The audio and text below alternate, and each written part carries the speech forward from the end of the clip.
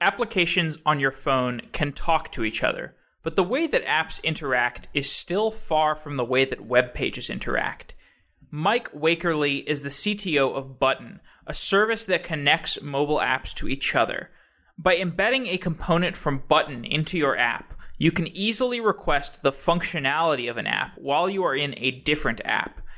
In this episode, Mike and I discuss the future of mobile and the problems of app stores today, and the problems of apps interacting with one another, and how that experience can be improved. We also explore how mobile application context switching has improved, and how that creates business opportunities that are so much more interesting than advertising. Many fans of Software Engineering Daily are listening through the browser right now. The Practical Developer is the place to go to listen to Software Engineering Daily. We've teamed up with the Practical Developer to get a better browser experience, and the Practical Dev is really a great place to read about content about software engineering. So check out our new site at dev.to/sedaily. It's mobile friendly. It's not a terrible user experience like our website is right now. That's dev.to/sedaily.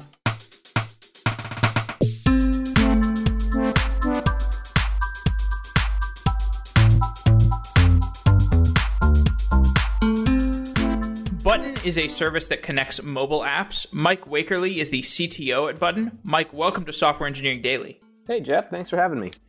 So let's start by talking about what Button is, and then we will get into the engineering challenges. What is Button? Yeah, great question. So at a really high level, Button is a platform for connecting mobile applications. So we build highly productized experiences between apps. We like to think of ourselves as sort of an antidote or alternative to advertising.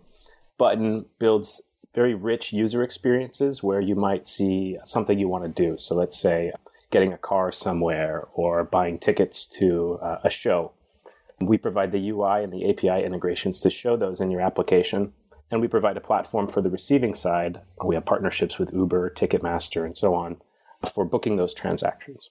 So I think Uber is a canonical example, and there's a button that you can use to request a ride with Uber, and this is provided by Button or designed on the Button platform.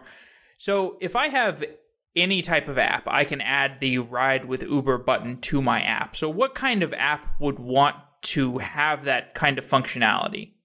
Yeah, so we look for, of course, we're open to any app, but we find buttons work great where there's context where you might want to leave the application. So typically, like an Uber button does well in places and applications that are about local points of interest. So one of our big customers is Foursquare. You might be looking at a restaurant or a place around town. You can throw an Uber button there and get an immediate quote for all available options and fares and so on. We look for places to put a button where there's somewhere where you might be tempted to go to your home screen or go to your mobile browser and search, and we think of the best buttons as the ones that save you from that extra click or that extra hop. So I want to get an idea for how this works. So for example, who made the Uber button? Was it an engineer working at Uber, or was it an engineer somewhere else who wanted the Uber functionality in their app? How does this platform work? Yeah, we made that Uber button. So this was one of our first buttons back in late 2014. So what a button is on a place where a button is integrated, it's little more than a template. It's a place in an application that says, show me something here. And so what our backend does is between that request and response, we go out and find content to put there. So specifically in the case of Uber, we've integrated with Uber's API. We've adapted it to a very abstract form of content, and we fill the button with that information. So when you see an Uber button, you're seeing basically a list of choices, but your application doesn't need to know anything about Uber's API. It doesn't need to have Uber's assets bundled with the application. And it's that sort of system that lets us light up all sorts of different connections without having to change your application. Okay, so when someone puts an Uber button in their app, you call it deep linking. What does that term mean, deep linking? Yeah, deep linking is a term that was sort of in vogue maybe 1 or 2 years ago when we were just getting started. And it makes a lot of sense, although it's something of a buzzword at some level. So deep linking in the application... I was going to say, because my impression is that kind of it's just like you click the button and it contacts an endpoint somewhere, But maybe it's more complex than that, because I could imagine a deep link being contrasted with that if you're actually switching within your application. Yeah, so deep linking is specifically about moving between applications on the mobile platforms, iOS and Android. Apps can expose, when you tap an app on your home screen, you're going to like the landing page of the application, much like when you type, google.com, you go to the main page of Google. Deep linking was the term that sort of came about when, both platforms have supported this for some time, but basically it's the technique of exposing deeper content in your application directly through a navigable URL.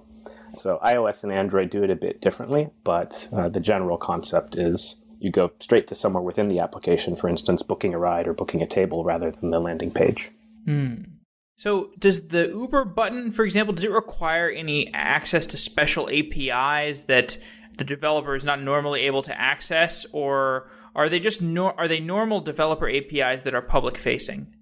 Yeah, so great question. So it varies depending on which partner we're talking about. So one of the benefits that kind of we stumbled upon as we were building more buttons was that, hey, some APIs are public, some you have to, sign a contract, some are private, some don't exist. So what we've done is we've kind of lumped all of those together, and we provide a single, unified API to all of those services. So Uber's API, we're not using anything private. It's, the third-party API you can get to at developer.uber.com. Well, certainly one thing that's compelling about Button is that it could be this kind of whitelist for APIs, because obviously, the ideal world is any developer can hit any API for anything, and we just have this harmonious, beautiful world. But obviously, that's not the way things can actually work. And having some sort of platform that can broker relationships and whitelist certain developers to be able to use certain APIs by companies like Uber, even though you said, Uber doesn't have any exposed particular APIs. I can imagine that being something that would happen in the future. Yeah, for sure. We're all developers here. I think it's one of the things that I really enjoy about our work is, although sometimes people look at Button as this advertising platform, we're allergic to kind of all forms and all terminology related to advertising, because we take a very developer-first approach to things. And in the case of these APIs, it's, we provide you coherency. An analogy I like to make is, before Stripe existed, there were APIs for checkout. There was probably someone at, authorize.net saying, hey, we have an API, but yeah, it was, some ugly XML thing. You needed a long, sign-up process to get on it. And so we do that. So you can look at like any one of our partners individually, and they might be very easy to work with. But when you want to offer a connection to Uber for some things, OpenTable for other things, maybe there's a different commerce partner in another part of the world, it starts to add up how many APIs and relationships you need to manage. So we're kind of a hub for that, regardless of which side you're on. Okay, great. So I want to talk a little bit more about the developer experience, and then we can come back to the overall product and marketplace of Button. If I'm writing an Uber button for iOS, how hard is it to translate that button to Android as well, or to translate it perhaps to even other platforms, tablets or something like that? Yeah, so today we support iOS and Android, and I think any form factor of those devices.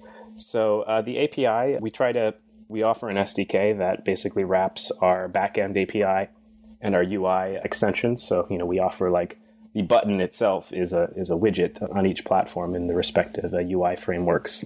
So the interface, we try to keep as coherent as possible within the two platforms while staying idiomatic to the platform.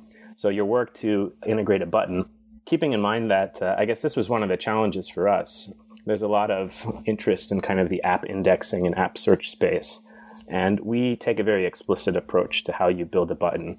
We say, carve out a space in your app, tell us what's going on in the app, and then you can configure what that's wired to on our back end. And the goal is basically, as a developer, you have a long lead cycle. On the App Store, it can take a week for review, sometimes longer. We don't want you to have to change that a lot, but we do need kind of the information necessary to fill that spot. So you bootstrap the button with as much as you want, but in this case, like your location. And then on our back end, you wire it up. You say, you know what? Send that spot of my app to Uber. And, when the location is available, we use that to find the match in Uber's inventory. Do you guys use React Native for anything? We don't use React Native, although we're very happy users of React for our web front end. Okay, very interesting. Have you thought about using React Native? Yeah, it's a great question. We've done some internal demos of it. One of the challenges we have is this is something that's new to me too. In previous jobs, I was always kind of my customer or, building something B2C. As a company offering an SDK, we have some unique challenges or rather constraints. And one of those is our SDK sort of has to be compatible with the lowest common denominator. So that means like we don't get to use all the bells and whistles on Android or on iOS. And React Native is something we'd love to offer, but a lot of our partners don't use it or don't have a need for it yet. So we just haven't pursued it. Yeah, I can imagine that adding some extra complexity. So on Software Engineering Daily, I do like to talk some about how developers can, I guess, empower themselves a little more, like maybe in terms of from a business mindset. Like I think more developers could think about sort of monetizing their own software engineering or spinning up businesses if they like to. And I think Button is an interesting example for how developers might be able to think about this in kind of more sophisticated ways. So give me an idea for how the monetization of Button works. Like if I include a button that's giving referrals to Uber, do I get kickbacks as a person who has integrated Button into my app? Yeah, this is the part that's really exciting to me as, someone who has a history of, side projects and apps that I never quite figured out how to monetize. Of course, taking a step back, your options today are somewhat limited. There's not a lot of interesting stuff happening with app monetization. You can show display ads and banner ads, but that's boring and often, deleterious to the user experience. There's also Amazon's doing something really interesting with Underground, but I don't know how well it's taken off. So, our business is very much aligned with you, the developer. Button is, as you asked, we get paid when someone drives a transaction. And that varies from partner to partner, but at a very high level, if you see a button for, let's say, a restaurant reservations provider, and you go and install an app, so Button gets paid for driving that install, and we share that with you, the audience application. And then if you follow a button, whether or not the app is installed, end up performing a transaction, there's something like an affiliate fee that we get paid or an affiliate commission for transactions we drive. So basically, we don't get paid for showing you a button. We don't get paid for distracting you. We get paid for making the right match. So as a developer looking to monetize your app, we do really well when we can complement your experience and delight your users rather than distract them and find a stray click and they end up going back anyway.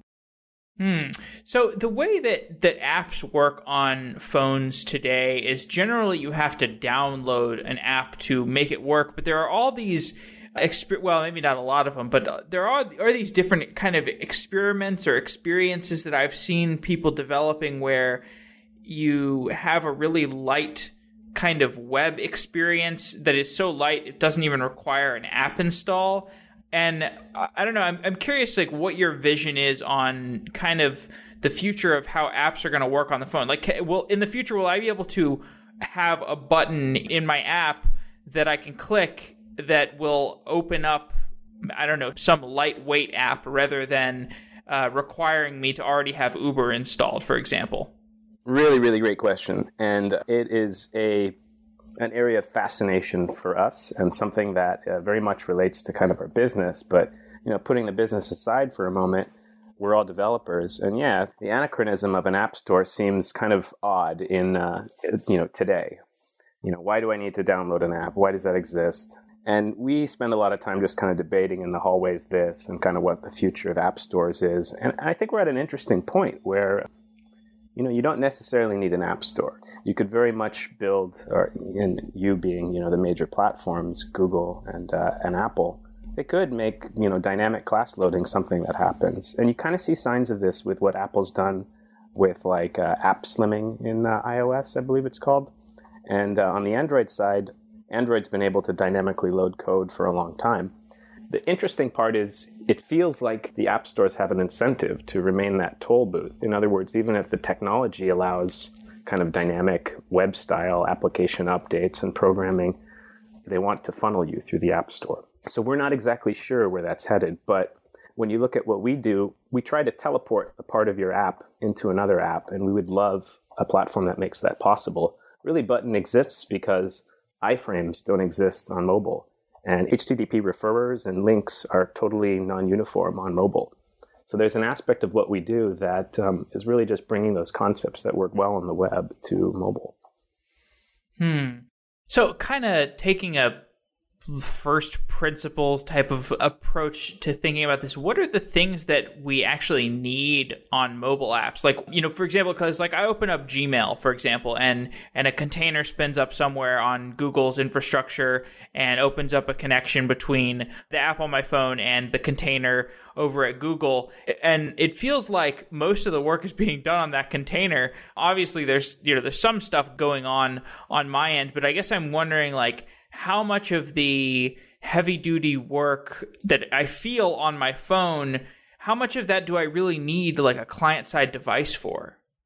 Yeah, well, I think you could find a lot of different answers to that. A few years ago, there were a few startups that were trying to do something more akin to like app streaming, right? Just take like a MPEG video stream and stream it down to your phone, or, I think there was a game company that did this as well. Send an input stream back, and then you have kind of a future-proof, like thin client. You just need to render something and send kind of device inputs back to the cloud, but all the application logic and all the applications live kind of at the far side of that. I don't know. I think you follow this. I think the answer is we have everything we need in some ways, right? We have browsers, and we have the native UI, and people prefer native UIs and native apps for, I think, a lot of usability reasons and some latency reasons, but the platform is already quite general purpose. So I think, it's hard to predict where the world is going, but you can certainly see how the technology is already there. Okay, certainly. So rather than my abstract predictions about the future, let's talk about the present. So for many years, apps did have a lot of trouble doing context switching. I remember going from app to app used to be a little more painful, but it seems like things have gotten to where apps really do play nice with each other. Are there some fundamental changes that have occurred that improve this context switching? Yeah, I think number one, just developer and user appetite. Starting with Android was almost over-designed for sharing. When it came out, it had all these ways for developers to express different verbs they support. I support view contact, and you support show web page, and every part of the system could be pluggable. And it wasn't until, or I think it, I don't know exactly when, but it's not until recently where that sort of collaboration actually happens on Android. Most applications weren't really taking advantage of that. And iOS has caught up as well, where, I think starting with a version or two ago, there's better support for deep linking. There's kind of the back button in the title bar, small change like that that's been baked into Android since day one is now there on iOS, so you know where you came from. And then Apple recently, with the launch of universal links, is trying to kind of even further smooth the seams between, in particular, the web and native, but also between applications, just getting people to use coherent linking schemes and strategies between their applications. Can you explain that in more detail? What are these linking technologies? Yeah, so on iOS, Apple launched something called Universal Links, which, and probably iOS experts will correct me quickly, but at a very high level, it's about declaring the mapping from web URLs to mobile app URLs, or states within a mobile app. So, for example, use button.com/about. If we had an app, it would go to the about page within our iOS app and within our Android app. So Apple and Android support something similar. So by encouraging developers to make these routable URLs, it means that more of the application can work independently or can be linked to directly. So you see this like when you open, a Twitter link from Chrome or from mobile Safari, it goes directly to the tweet within Twitter. What are the other kind of mobile APIs and changes in the mobile landscape that Button takes advantage of, or that you find yourself thinking about with Button? Yeah, well, we're very, very, we watch very closely where the platforms are going and where the industry is going. And, I guess the first answer is we expect to be surprised in some way. We wouldn't I guess maybe surprise is the wrong word, but we, on the App Store question, for instance, like Apple could wake up tomorrow and declare that, apps are now dynamic and there's a smaller toll booth, but the way code is distributed has fundamentally changed.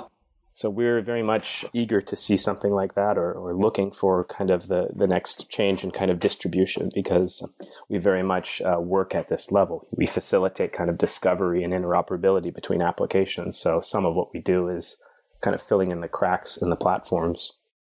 Tell me more about that. Like, we've done a bunch of shows where the guest has said something somewhat expectant at the App Store world changing. Like, we did all these shows about React Native, and React Native really seems kind of nobody from the React team has said anything like this, but to me, React Native seems like this real existential threat to Android and iOS. If Android and iOS like don't get the App Store experience fixed, if they don't get their distribution model fixed, then Facebook is just going to build some mobile platform with a better App Store experience, and it's going to potentially destroy iOS and or Android. Maybe that's a little too conspiratorial for your taste, but regardless, clearly this App Store experience is terrible, and there needs to be some better distribution mechanisms. What is that going to look like? And like, have you seen signs of the future that we're evolving towards? Yeah, well, and by the way, I could probably subscribe to some of those conspiracies about Facebook. I mean, I would not, they had a little bit of a flop with the launcher a year or two ago, but they're, I would not. Who cares? I mean, what is that, $1 billion? Yeah, exactly. But I would, I'm certain. And they got Messenger out of it, by the way. Yeah, that's true. The Messenger is the new hotness, according to what I read. So yeah, well, I mean, let's look at discovery and see how like maybe a change in the App Store could help that. I think the problem is you want to get rid of a step, right? Like mobile web and web discovery is easy. I can tell you a URL and now you know how to get what you wanted. Go to softwareengineeringpodcast.com or google.com, right? I can print that on a billboard. I can send you that in an email. URL is basically universal, and there's no extra step between, accessing that content and having, the functionality of whatever it was. So in my mind, greater discoverability and less presence of the App Store starts with that. And now Apple's building up an index of basically host names and so on to applications. It wouldn't be a stretch technologically to say like plopping in a URL automatically opens an app. That requires like some platform facilities like, dynamic code loading. But the App Store doesn't really need to exist if you're not purchasing the application. Okay, interesting. So we've talked a lot about the client side engineering of when somebody wants to use Button and how Button kind of works on the client. I'd love to understand more of the back end. So when somebody clicks on a button on their own device, what is happening on the server side? Like how is that request being communicated through Button, and what's going on in the back end?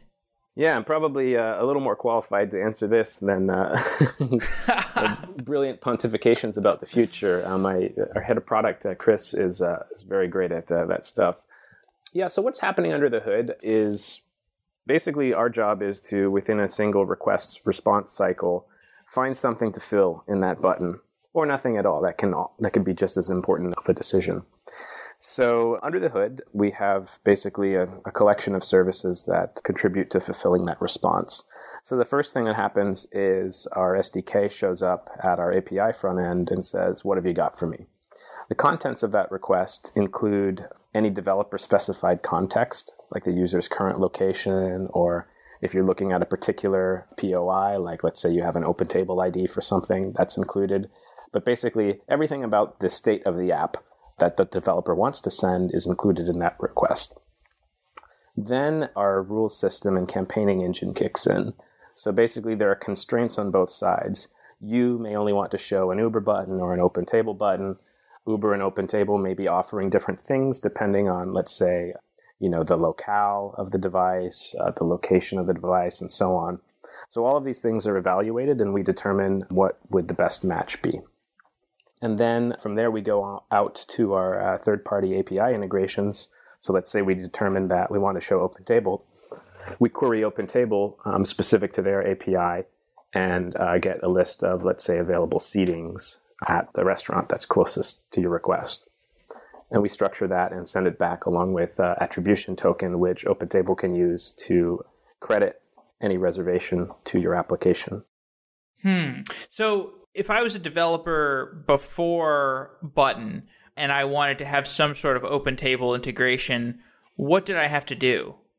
Yeah, it's not rocket science. So at a high level, you need to adapt to their API. So you need, whatever their API is, you need an API key. You need to basically figure out how to query it, get the response back in the format you like, and send it back to your mobile application. So does Button simplify the experience in any way, though? Yeah, I think as a developer, you really see the benefit once you light up your second button or your second destination. So OpenTable is great in the US. Maybe there are better options abroad, and it's certainly the case for a lot of different categories, like food delivery, for instance.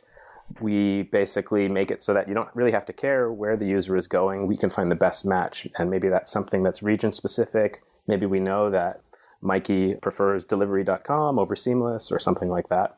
We can make all of those decisions, and you're getting kind of the same response message type, regardless of who the provider is. So can I design, let's say I want to design a button that summons the best ride depending on price, and this is the holy grail button, right? the button that covers Lyft and Uber and somehow contacts your servers and does some kind of price calculation between Uber and Lyft. How realistic would that be? It's very realistic. We're not a partner with Lyft, so we can't provide that specific button today. But I think the general facility is that, maybe there are 5 different places I could order pad thai from. One of them's cheaper, or one of them's closer, or one of them advertises a shorter delivery time. We can compute all of those as constraints and express all of them as constraints in our campaigning engine, and then determine which the best is for you. Okay, so there are contemporary applications for this type of thing. You could, if I wanted a button in my app where I could click it and it's give me the cheapest Chinese food, that could be doable? Or is there Yeah, another example is we work with a couple different restaurant reservation commerce partners. So let's say you're, a travel application or a mapping application. What's the closest, food out from my restaurant? We could find that. Or entertainment's another great option. Maybe Ticketmaster has a concert nearby today, but not tomorrow. Mm-hmm. So we can do that query, agnostic of who the supplier is, but based on other constraints, whether it's distance, cost, that sort of thing. Okay, so is there a way that the developer can give you code to run on the back end when the button is clicked, or is that not really in the purview of what you guys do? So you mean for kind of expressing what you want to show up? Or Well, I can imagine somewhat complex experiences, where you want to click on the button and then you want kind of maybe more stuff done, or maybe let's say there's let's say I want to click on the button and I want to tell the button to do something that requires them to communicate with Uber twice. So under that scenario, I would need to include some sort of conditional logic in how my button works that button is aware of. Do you see what I'm saying? Yeah. So I think the answer is yes and no. So some really comprehensive and complex use cases are possible with the way you just model things in our platform. So for instance, and this the UI for this is in beta, it's not on the public website yet, but under the hood, you as a publisher can say, okay, show Uber if it's raining and at nighttime. Otherwise, if there are tickets nearby this location, show Ticketmaster. Otherwise, show food delivery. And so those kind of conditional rule sets are very doable. And they can also include information that you send up in your request. So if you send up a flag that, we don't really know anything about, just some free-form, string that says, oh, is VIP true? You can also build rules around that. So we have partners that use that to incorporate signals that we wouldn't otherwise have access to. Raining is a great example. If you have a better source of weather data, then we can just use that and incorporate that into the rules. Okay, so you've talked some about this back-end, you mentioned campaigning system. So I guess who would run a campaign? Explain what that campaigning system is. Yeah, so we look at it as, at some level, our platform provides a way for commerce partners, the folks that you would be linking into, to publish their buttons. So Uber's a great example of this. They did a rebrand a few months ago, and maybe they want to go change their logo everywhere or on 50% of the population, or change the strings, for instance. So in our system, by default, campaigns are owned by those recipient commerce partners, and they get to choose what is offered. Button sort of originated from a loyalty idea where a company like Uber or OpenTable could offer different incentives depending on who the user is. And that sort of is built from that perspective. So if I want to offer a food button in my app, I don't by default have a lot of expressivity, or maybe I don't even care about what color the button is or what text is in the button. That's something that the commerce partners can vary and target based on their own constraints.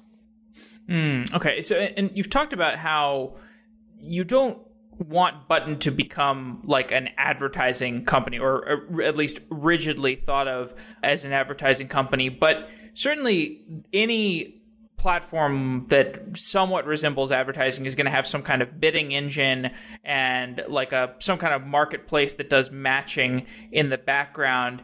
Do you have something like that, like a matching engine or like a bidding or an auction system? So we don't have an auction system, and it's one of the things we've been resistant to. We will try to find the best match for a given context, regardless of kind of what our payment structure is with that commerce partner. It's a system that affords us, kind of as engineers, a lot of independence to work on and research the kind of quality portion of our system without worrying about, the revenue optimization portion of our system. Is there something about the auction style way that things have been done? Like, at least with the advertising, maybe the analogy between advertising and what Button offers is a little thin or ragged, but certainly my impression of like the way that the back-end systems for online advertising auctions are built just makes for all these weird, perverse incentives that really just make the whole ad ecosystem really toxic. Yeah, for sure. I think, if let's say we decided to make our platform, an auction system, that wouldn't be what we're here to do. We think of Button as if you took away a button in an application, you would be taking away a feature, something useful. And those that, want to pay the highest dollar amount might not be the best match for that system. And, we're also, we're not paid on impressions. We're not paid for just clicks. We're paid for commerce that we drive. So there's no benefit to us in serving something at a higher bid if it's not relevant to you because you're not going to buy it. Right. So what about the future? I mean, how do you, I guess you described this as some kind of tension between doing I'm trying to think of how to phrase this. The tension between the traditional kind of display advertising world and... Well, yeah, like the tension between that and like how you build Button out going into the future. How do you avoid the kind of problematic relationships that have existed in the ad tech market? Well, yeah, great question. So I think we start by looking at ourselves as this platform for building connections between companies and businesses, not by building my relationship is with whomever the highest bidder is. So in many cases, partners that have added a button will bring business to us. They'll say, this worked great. We've been trying to work with this other company for a year, and they don't have a product team to spin up around this, but we'd really like this thing to appear on the boarding pass or whatever. Can we use you to do that? Yes. So we want to be kind of the rails between applications, not this greatest bid platform. So I guess you can look at our businesses as, and the partnerships we struck as being very strategic in various different areas of kind of everyday life, entertainment, transportation, food, and so on. We're focused on kind of matching moments and, very kind of moment-specific contexts rather than, hey, there's some eyeballs available here, and we're not distracting them with an ad. We should be. Sure. Okay, so we should talk more about the back end. I know I got distracted from that again, but so give me an idea of like the kind of languages and the different platforms of service products you guys use and what your kind of back end systems look like. Yeah, sure. So our backend is comprised of maybe half a dozen services. We're service-oriented first, and we're very familiar with arguments on kind of either side of monolith first versus not. I'd say we've been very happy with our architecture thus far. Language-wise, we're primarily Node.js and some Python. We try to be somewhat language agnostic in the sense that we want to use the right tool for the job. So, the parts of our stack that are Python, for instance, we just found better support and had better support for some of the things we wanted to do there. We're based on Amazon. A lot of us are kind of infrastructure geeks. I come from a very infrastructure heavy background, but we're also a startup and we have product to build. So we tend to think about and design our systems kind of from first principles, but then look at the parts that you know what, we don't have the cycles to build our own replicated MySQL setup. So we'll pay Amazon to do that for us. So we make, kind of strategic build versus buy decisions when we're building out the stack. Did you consider Google or Azure? Not Azure, but certainly Google. I think they have a great product, and we just had a little more operational experience with AWS when we were getting started, so we stuck with it. But we'd like to think that if we needed to switch cloud providers, it wouldn't be an enormous change, or if we wanted to multi-home across different cloud providers, it'd be a matter of, maybe rewriting some of our operational scripts and abstractions, but we're basically dependent on VMs and not more specific services. Okay, so it sounds like you haven't, bought into many of the platform-specific Amazon services. Yeah, all of our services are designed as kind of single-role HTTP services. Our kind of tooling-wise, everything is built into a Docker container. So we use Amazon's ECS service for scheduling them, although we did some work on Mesos and we looked at Kubernetes, and we could use either of those platforms if we needed to, or if we were unhappy with ECS. Yeah, we've done a bunch of shows on Mesos versus Kubernetes versus whatever else lately. What's your take on that? Is it just a matter of preference, or is there a functional difference between these different platforms? Yeah, there are some important differences, although I'm a little rusty because we went through kind of the analysis about 3 or 4 months ago. So, yeah, I don't know if I'd probably piss some people off making a direct comparison between Mesos and Kubernetes. I mean, at a high level, they have somewhat similar goals, just different kind of architectural decisions and strategies.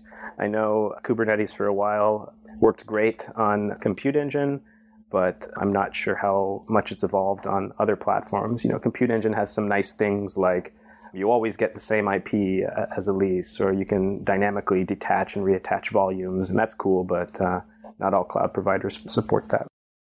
So with Amazon's container system, what are the benefits that you get by using that platform? I haven't done any shows about that, so I'm very unfamiliar about the ECS. Oh, yeah. Well, we've been pretty happy with it. So basically, whether you're using VMs or one of these container schedulers, a good portion of your time might be spent on kind of bin packing your services. We need to scale up this service, so we need to fire up. So explain what that means, that term bin packing. Bin packing, right. Classical CS problem. So picture the bag person at your local grocery store. You've got a box of Kleenex, some apples, whatever. It's basically about the density you can achieve in any given, volume of space. So how do you efficiently pack those groceries into a bag? It's a lot like how do you efficiently slice and dice resources available on a system among different services. So NP-complete problem, very hard to achieve automatically. So at some level, whether you're managing VMs or you're using container scheduling service like ECS, you have to decide basically how much memory or CPU or other resources to allocate to each service. Okay, so is it like you're buying X number of VMs and you need to be able to slice up those VMs and pack as many containers into each VM as possible? Yeah, so the goal of Mesos and ECS is, as much as possible, it's to abstract all of your kind of bare metal or VM resources into one homogeneous pool of, I have 300 CPUs available and, 200 terabytes of disk. Launch a service that needs 2 CPUs and 2 terabytes of disk and, just pull from that pool of resources. Okay. So what's your model for how you deal with each service? So for example, you've got some way of relaying communication between a user's app and the user clicks a button, an Uber button, for example, and that hits your servers and then you route that to Uber. But then you're going to be scaling up to having all these different partners. So you already have a bunch of partners already. Do you have a separate container for each request type, or how do you partition that? Yeah, so we kind of the service boundaries in our stack tend to be based on role. So for instance, one service in our stack is a dumb request multiplexer. Our front door API service, its job is to basically terminate requests and route them to different, backend services depending on what's needed, but very little state. One of those services is the service that talks to all of our third-party API providers. So currently, all of those live in a single service. We haven't needed to break that up into distinct services. But the point is, if you look at our architecture, there's another box that is sitting there with a lot of outgoing connections to various corners of the world and to services whose quality of service we don't control. So, yeah, that's kind of a basic division. We, as with any production infrastructure, we monitor everything somewhat obsessively. So every layer of our stack, every service, every style of thing that happens within those boxes, we keep metrics on and we build alerts around. What are the big back-end engineering challenges that you're dealing with right now? Yeah, so one of the kind of fun ones is as we grow, we have a lot of data, and we're very cautious stewards of that data. Number one, when a partner works with us, their customers become our customers, so we need to be very safe with their data. For instance, we segregate everything by default. And then we have a lot of data to process. So as button customers and our publisher customers use buttons and tap on things and make purchases, we have a large stream of event data coming in. So there are some very fun event analysis and sort of big data processing challenges behind the scenes. Do you have much of a data engineering pipeline built out, or are you trying to scale the product first? Yeah, we do have a pretty substantial data pipe built out. We have 2 data scientists who come from really awesome mathematics background. And, we've been able to do some cool stuff. Even, we're sort of in our infancy and we feel the space is growing and we see signs of it every day. But for instance, we've been able to do things that sort of test the power of the platform. Like, for instance, where we show an Uber button, one day we said, hey, it'd be cool if we showed the time estimate in that button text instead of just the generic ride there with Uber. And so we did a A/B test, or actually I think it was an ABC test, where we had one form of the button that said ride there with Uber, another form that said get there in X minutes with Uber, and another form that said get there for X dollars with Uber. And so our rule system was set up to basically divide this among equal populations of control and experiment traffic.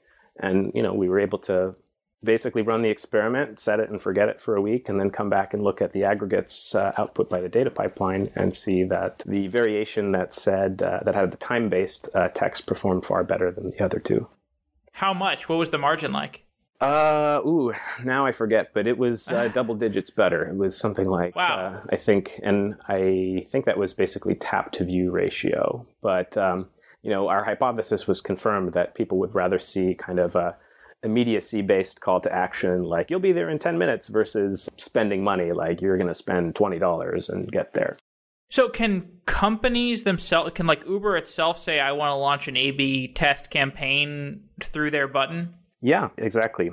If you use our site, you won't see some of these options, specifically because we've been, we're still growing and we've been catering to a lot of big companies who probably wouldn't use our dashboard even if the features were there. But under the hood, we set these up all the time where a partner's interested in, let's serve something slightly different to Spanish-speaking users, or let's do a test about the efficacy of different text or copy or that sort of thing. And if I'm a developer that is adding an Uber button, can I do my own A/B testing that way also, or? Yeah, so not currently, and this is kind of one of the constraints that we currently have, where basically Uber, or kind of the destination commerce partner, is in charge of what gets shown. Right. That's where, I hesitate to make an advertising comparison, but think of kind of like the AdSense world where you just like embed something on your site and you trust that the system finds the right match. So it's really a constraint we've chosen to simplify the work of a developer, but it's something we're always thinking about expanding on. Are there going to be buttons that you kind of want to avoid having on your platform? Or like, do you have your own approval process? Like for example, if I'm some virus distribution site, you obviously don't want me having having an install the virus button on the button platform. For sure. So we try to basically be a broker. So let's say kind of more realistically, like I'm a food delivery business and you want to put a button in your app, but you're a competitor or something. Bad example. But basically we have we have a system where our commerce partners can express, we basically built an approvals queue. So if you're the destination, the commerce partner, and I ask to put a button in your app, before you can light that button up, they have to flip a switch that says, yeah, this is approved. This isn't, Mikey's porn app. So other than that, though, we try to, I think like any kind of technology platform should, we try to avoid editorializing or, getting involved in kind of the policy between partners. So I don't think this is a realistic likelihood for us, but, let's say two porn apps wanted to offer, porn buttons to each other. Like, well, we could provide the technology to do that, but we, it's based on kind of mutual approval. Right. Okay. So interesting. So I want to begin to close off, and I have one kind of tangential question, which is I have this big fascination with advertising fraud, and this has woven through our conversation at the fringes. I don't know if you want to talk about this, but like, what is your impression of the online advertising landscape? Like, how much fraud is there? Why is there so much fraud? I mean, what's going on with ad tech? Yeah, well, there's fraud in traditional ad tech at different levels. There's kind of the most basic, like click fraud, where I'm putting AdSense on my site and I want a few extra bucks, so I open an incognito window and click the ads on my own site, to, just underperformance and kind of a grayer area where like you're not really getting the traffic you paid for or you wanted. It's frankly a big space, but it's a little different than the problems we have because we're sort of paid when a transaction happens. So to defraud Button or to defraud one of our commerce partners, you have to like book an Uber ride and then pay for it on a fake credit card. So basically you're committing some other kind of fraud, not just clicking on something. An order has to happen for us to credit either side. Well, yeah, I mean, I definitely like that about Button is there is this realness component to it. And I don't know, advertising has always just seemed like such a weird way of monetizing. And it's, just the delta between how much money advertising makes online and how many people click on ads and how many people can say they are influenced by ads. I mean, obviously it's impossible to detect for sure because, well, advertising does work to some extent. Like if I see an ad on my Facebook feed, I know that it does affect me somewhat, but it's much less measurable than something like Button. And the biggest gatekeepers of internet opinion have it in their best interest to convince you that advertising does work, even though it degrades the user experience. And I don't know, it's just all these dirty incentives. And I wish there were a way to actually understand how much fraud there was, but it seems impossible. Yeah, it's sort of endemic to the way kind of display ads and kind of traditional advertising work. And frankly, it's something we hear from our customers and our potential customers. They're just tired of ads. There's ad blockers. There's, the performance is so poor. You basically dedicate a slice of your website or your app to something that's only going to be good for the user, 0.1% of the time, 0.01% of the time. What's a good conversion rate, right? It's very, very low. So we've this is the part where, we're a startup. We're doing something that we think is massive, but there's certainly risk. And we bet that basically the value, the product experience of what we do, while not nearly as high impression as boring old ads, is going to be way more valuable than, the status quo. Right. More conversions, hopefully. Yeah. Okay, so final question. I want to get an idea for what the long-term view of Button is. Love it. Do you want people to build, are people going to be building apps that are like completely just buttons, like it's all buttons and like a mobile operating system type of thing of buttons, or how big is the vision? Yeah, it's big. I think I've had trouble explaining Button to friends and colleagues because what we do right now looks very simple. And in some ways it is. It's amazing when you look at, as an entrepreneur, you look at business ideas and a lot of them are like, wait, that's just a better spreadsheet or a better UI to a spreadsheet. And you're like, exactly. Like that's the, You're solving something in a domain that's been underserved or neglected. And so what we do today looks somewhat simple, but down the road, like, your questions about, how the App Store might change or app development, we think about that all the time. What would we have left if tomorrow the way we build apps is exactly like the way we build stuff on the web? Well, we're a relationship broker, and we have basically deep API and business relationships with everyone we work with. And maybe the way people develop apps changes tomorrow, but we're still in a position to orchestrate and connect the way people, live their lives. So if tomorrow everything is voice driven, well, we can take all those kind of abstractions we built for this pretty rectangular button and apply that to a voice interface like, Siri or Alexa or whatever. Bots are another kind of area where we're like, we don't really know if conversational commerce is the next big thing, but we're certainly doing a lot of R&D about it using kind of the platform, the data we have, the API connections we have, and so on. And, maybe in 2 or 3 or 5 years, like maybe everyone doesn't need an app. Maybe there are just 5 or 10 apps we use every day, but we can power commerce for everyone else who doesn't have an app. We can build the customer relationships and manage the exchange of data between applications. Yeah, I think there's a lot of value in having a somewhat simple, terse product offering that has a lot of room to scale, especially in a world that is so frothy right now. So much change going on that you could potentially capitalize on, but you'll only be well positioned to capitalize on if you've got your core offering in place, which it seems like you guys do. So, all right. Well, Mike, thanks for coming on the show. This has been a really great conversation.